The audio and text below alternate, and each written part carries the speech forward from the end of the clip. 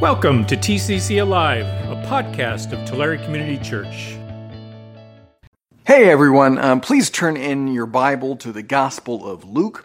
We're still in chapter 1. We're going to be starting in verse 26 today. This is our Advent series. As Pastor Ryan was saying last week, Advent is this time of preparation. It's a season of spiritual preparation as we commemorate the arrival of the Messiah, the birth of Jesus. And so, not surprisingly, we come across a pregnancy announcement in our passage.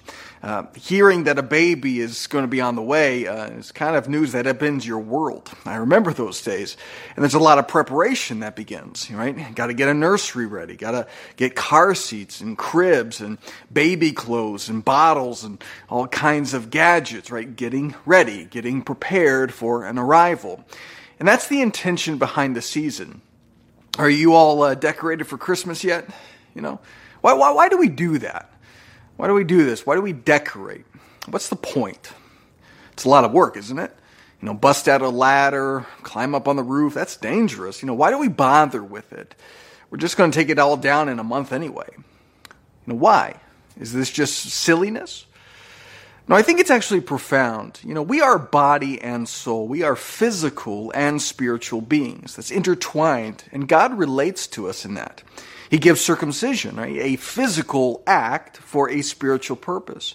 Communion is spiritual and physical. Baptism is spiritual and physical. And these physical symbols are spiritual acts. We prepare our hearts for Christ by preparing our homes for Christmas. Now, if we're just trying to outdo our neighbors, well, that's a different thing.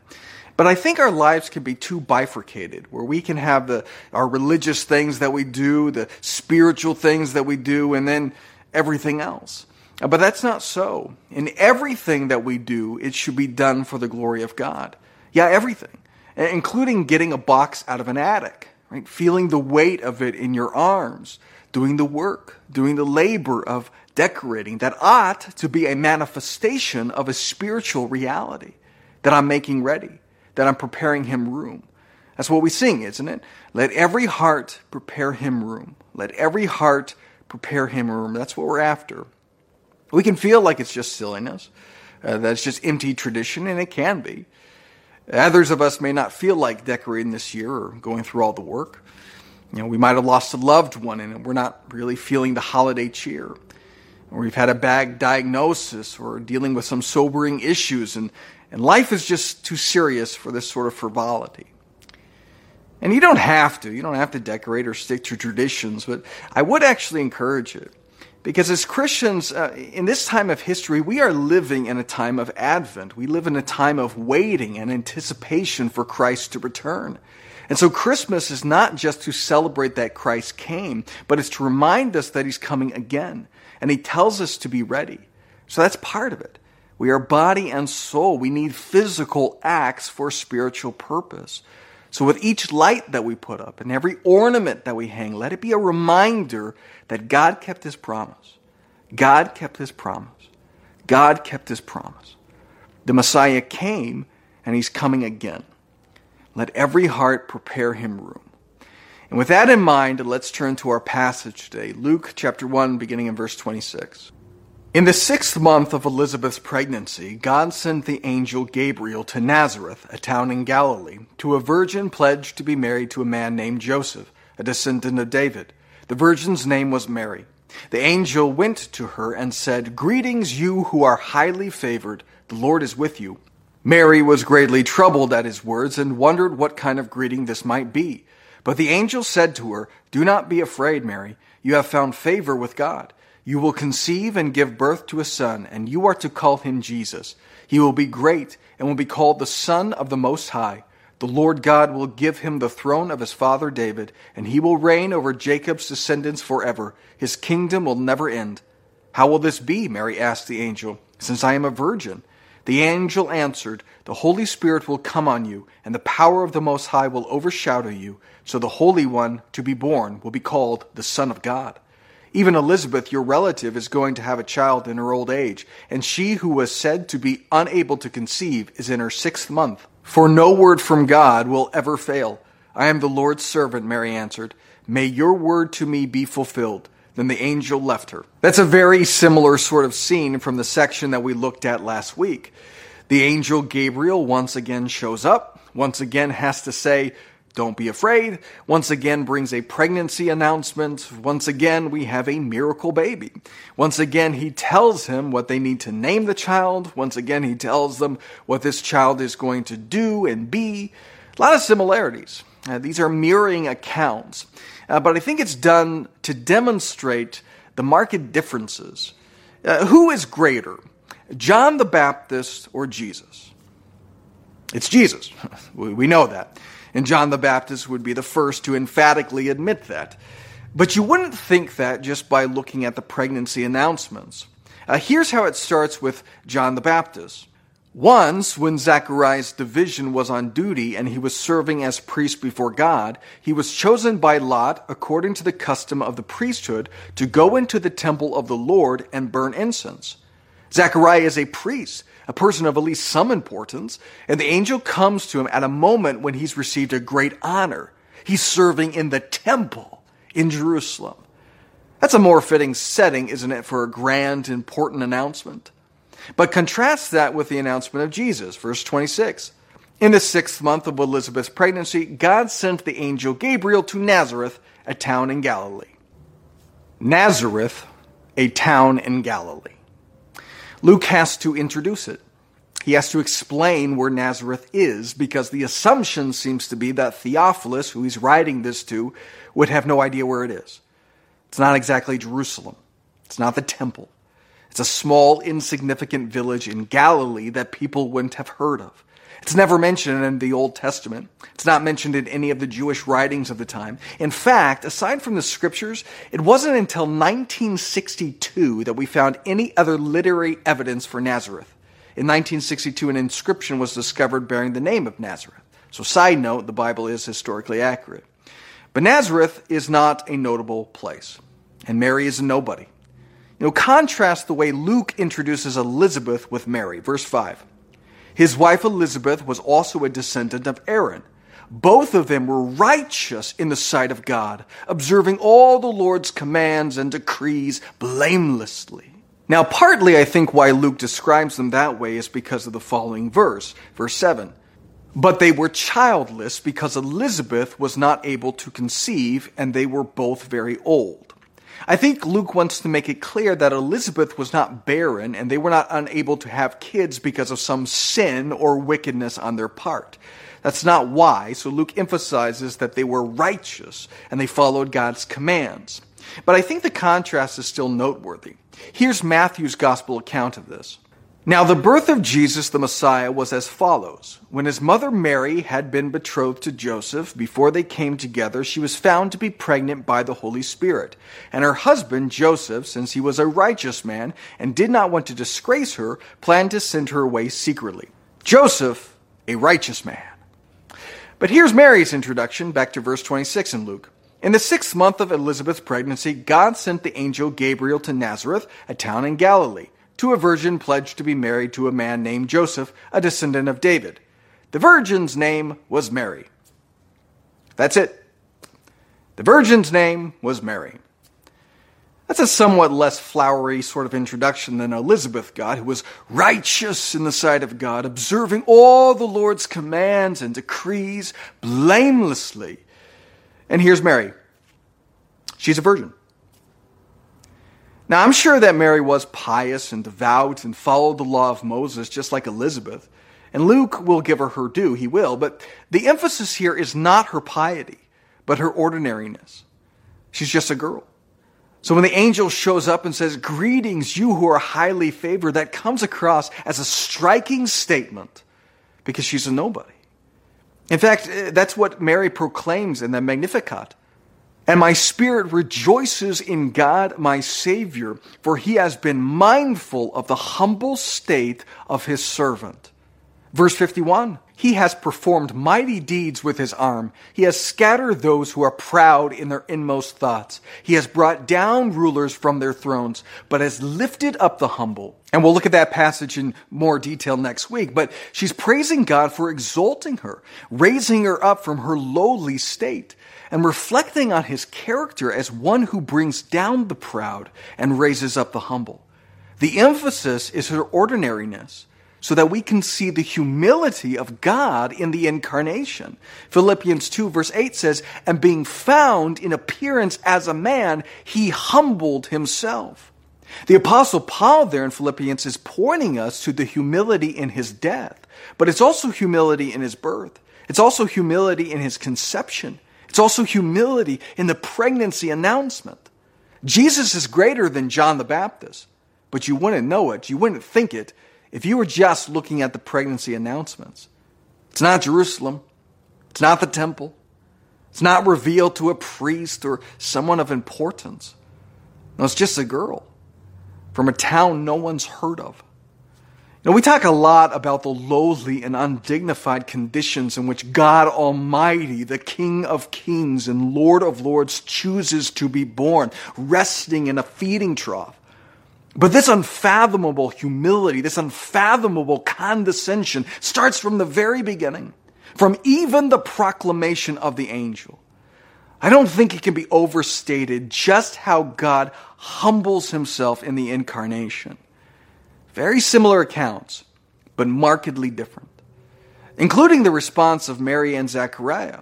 Now, they both question the angel, right? In verse 18. Zechariah asked the angel, "How can I be sure of this? I am an old man, and my wife is well along in years." And Mary says, "How will this be?" Mary asked the angel, "since I am a virgin." But the angel rebukes Zechariah, and he is struck mute. Now, why is that? Aren't they both questioning the angel? Well, it may seem similar, but these are markedly different encounters and markedly different responses. Mary's question is not, "How will I know?" but "How will it be done?" She's not asking for a sign. She's not asking for proof. She's asking for detail. Zechariah is asking for more evidence, a sign, a further demonstration. He's what the Apostle Paul chastises in 1 Corinthians. Jews demand signs and Greeks look for wisdom. He's what Jesus condemns in Matthew. Then some of the Pharisees and teachers of the law said to him, "Teacher, we want to see a sign from you." He answered, "A wicked and adulterous generation asks for a sign, but none will be given it except the sign of the prophet Jonah."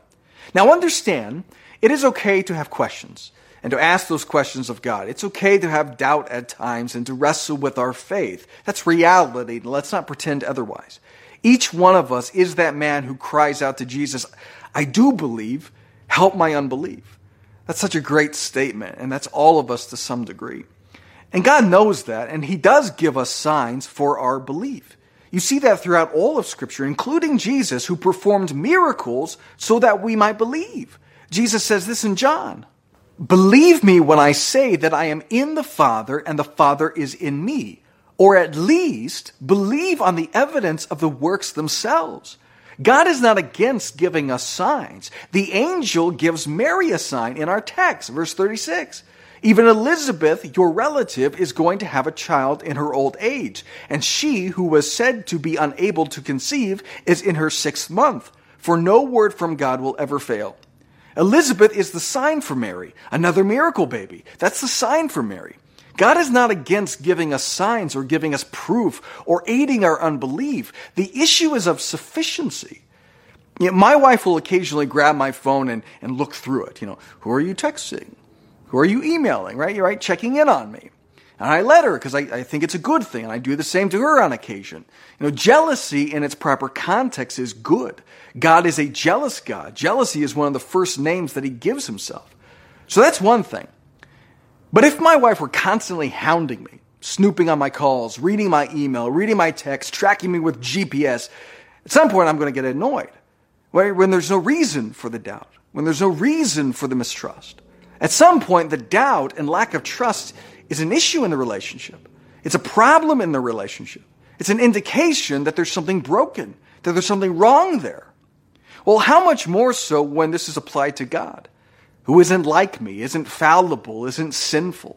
How much more should we be able to trust him and to believe him? See, it's about sufficiency. The constant need, the constant demand for signs and proof is indicative of brokenness, of something wrong in the relationship. That's why Jesus uses relational language. A wicked and adulterous generation asks for signs and wonders. It's a question of sufficiency.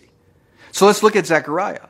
Number one, this is something that he explicitly prayed for. That's what the angel says to him.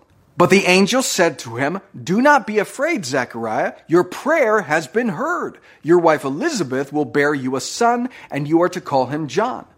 Number two, Zechariah has the word of God. And what happens with Elizabeth isn't new in Scripture. You have Sarah, the mother of Isaac, who was barren and beyond childbearing years. And you have all kinds of examples in the Bible of infertility and God intervening. You have Rebecca, you have Rachel, you have Hannah, you have the mother of Samson, and many, many others. It's a theme. The Scriptures should be evidence to Zechariah that God can do this and has before. And number three, which is not least of all, an angel appears to Zechariah. You take it all together, and that really should be sufficient for the belief. Contrast that with Mary, where the word of the angel is sufficient for belief. And this is something entirely new. This is a work of God not seen before, not done before in Scripture. And Mary didn't pray for this. Or at least the angel doesn't say, "Mary, your prayers are answered." She might have prayed for the Messiah to come. That's probably likely. She maybe was even bold enough to pray that she would bear the Messiah. Maybe. But if she did, I very much doubt that she prayed for it to happen this way. Mary doesn't do anything wrong, but she finds herself in a scandal. Joseph plans to divorce her. They're not married yet, they're engaged, but in those days, an engagement was far more formal. Legal contracts would be drawn up, and divorce would be the only way to break those contracts. This is a scandal. This good Jewish girl who is obedient to the law of Moses is shamed, scandalized, right? Whispers and murmurs and judgmental stares in the village. Similar accounts, but markedly different. Elizabeth is barren, and there's a significant stigma to that in the culture. She's blemished, she's disgraced, she's shamed. And God acts. He performs a miracle, and he takes away her shame. He takes away her disgrace. Not so with Mary. It's a miracle that brings shame. A miracle that brings disgrace. A miracle that brings scandal. Mary is still mocked for this to this day. And how many times have you heard the same sort of joke, oh, virgin birth, or a girl who really stuck to her story? She's still mocked. But Jesus says these words, "Blessed are you when people insult you, persecute you, and falsely say all kinds of evil against you because of me." And that's what Mary does. She submits to the will of the Father. Verse 38, "I am the Lord's servant," Mary answered. "May your word to me be fulfilled." She takes on Christ, and she's mocked for it, and shamed for it, and disgraced because of it. Why did God choose that way? Why Mary? Why not someone like Elizabeth? Someone barren and beyond childbearing years, but married.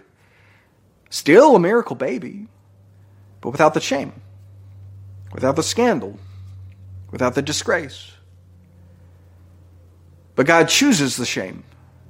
God chooses the scandal. God chooses the disgrace, because that's a picture for us of what Jesus comes to do. In these dual accounts, we see the purpose of the coming Messiah. The Bible declares in 2 Corinthians, God made him who had no sin to be sin for us, so that in him we might become the righteousness of God. These are similar accounts, but markedly different. Elizabeth moves from shame to no shame. Mary goes from no shame to shame. That's a picture, an illustration of the coming Messiah, because Jesus, who knew no sin, becomes sin. He takes away our sin. He takes away our shame. He takes away our disgrace, and he puts it on himself, though he did nothing to deserve it, though he was obedient to the law.